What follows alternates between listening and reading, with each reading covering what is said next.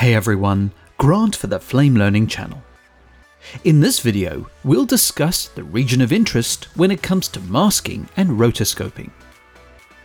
The region of interest refers to the area of a matte or alpha when it's been combined with a mask or multiple masks.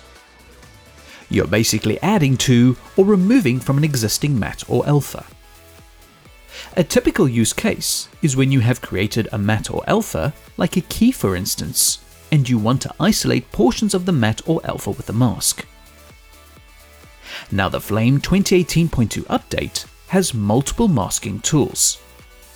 You have the Classic Gmask node, the Gmask Tracer node, and the Action masks. Each tool has a workflow enabling you to work with a region of interest, and we'll cover all three techniques in this video. If you would like to follow along, please click the link in the YouTube description to download the media. Alternatively, if you're watching the podcast version of this video, then type the displayed link in your favorite web browser. Just load the media into an empty batch project and set the batch duration to 24 frames. For time's sake, I've already provided you with a matte that you can perform a key.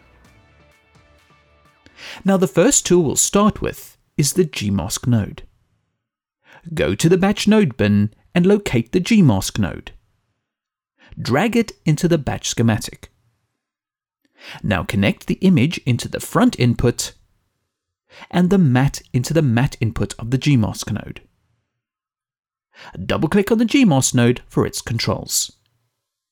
Press F4 for the result view. So here we have the matte of the three dancers. Let's say you wanted to isolate two dancers out of the three. So to draw your first mask, click Add. Now draw your mask around the left dancer. With the Classic Gmask, you must close the Gmask shape. When the mask shape is closed, it fills with white. To force the mask to consider the content of the incoming alpha or matte, click the Region of Interest button. So everything inside the mask is retained and everything on the outside of the mask is blacked out. Now let's add in the dancer on the right.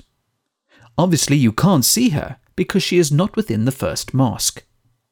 So press F1 to show the front input of the Gmask node. So you can see the outline of your Gmasks, as well as the fill content that will be isolated by the region of interest. Click the Add button again. Draw the mask around the dancer to the right. Remember to close the shape. When you press F4 to view the result, both dancers are visible with the region of interest within the masks, and the middle dancer is removed from the matte. If I disabled the region of interest button temporarily, you can see that the shapes are now filled with white on top of the incoming alpha. So when we refer to the region of interest, we are preserving the content of the matte or alpha through the Gmask. So that's the region of interest with the Gmask node. Let's take a look at what you get with the Gmask Tracer node. Press Escape to go back to the batch schematic and delete the Gmask node. Go to the batch node bin and locate the Gmask Tracer. Drag the Gmask Tracer node and, as before, connect the fill into the front input and the matte into the matte input of the Gmask Tracer. Double-click on the node for its controls and press F4 for the result view. Now the Gmask Tracer also does masking, but its underlying code is completely different to the Classic Gmask. This is the reason why it works quite differently, and there is actually no dedicated region of interest function or button. However, you can achieve similar results by using masks to subtract areas from the matte. This is in contrast to the Classic Gmask node workflow, where you contain portions of the matte using multiple Gmasks. So if you wanted to isolate the two dancers on each side, you remove the middle instead of containing the other two. Double-click on the Gmask node and draw the shape around the middle dancer. Now, I did mention in the Classic Gmask node that you had to close the shape in order for it to work.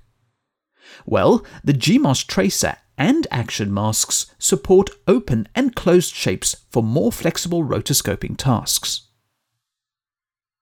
Once you've closed your mask shape, ensure it is still selected and switch to the Object menu.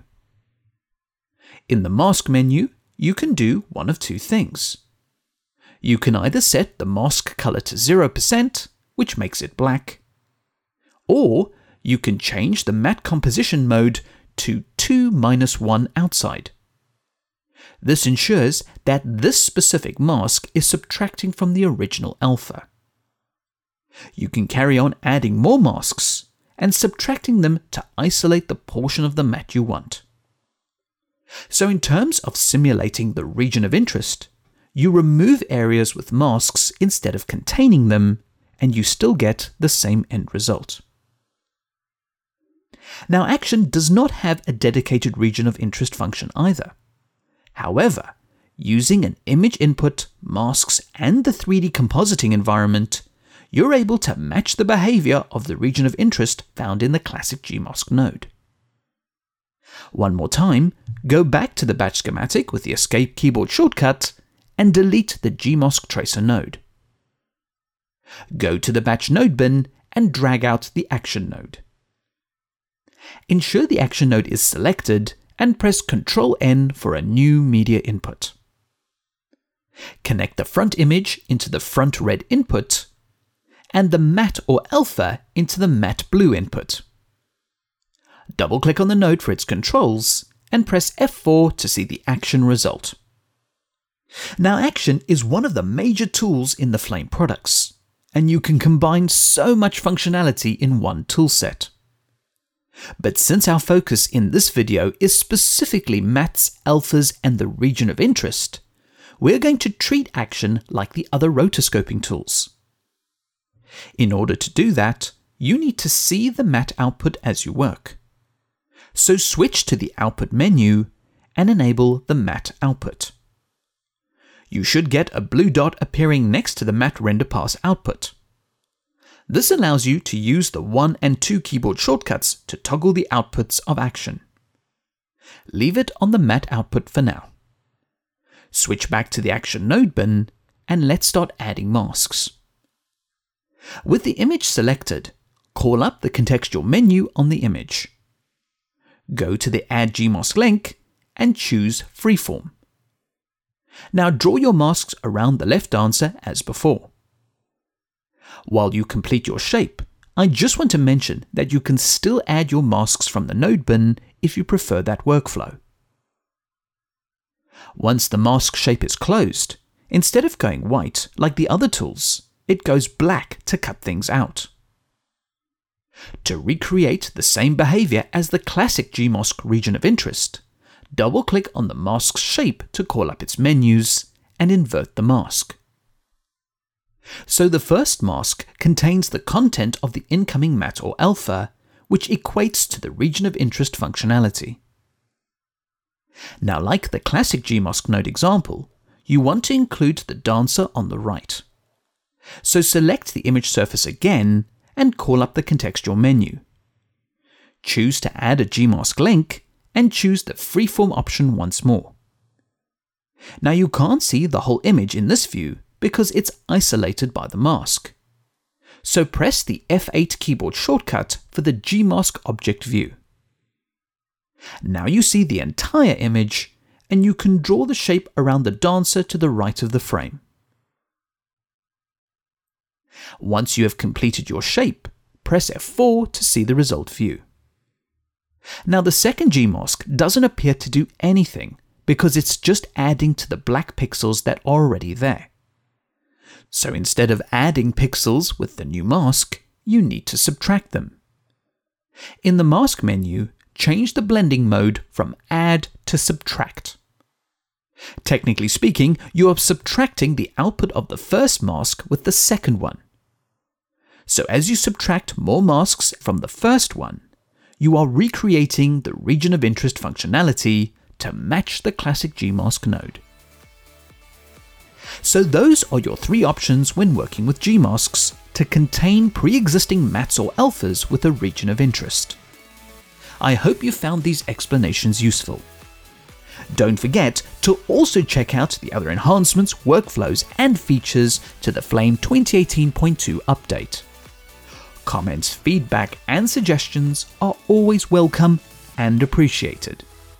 Thank you for watching, and please subscribe to the Flame Learning channel for future videos.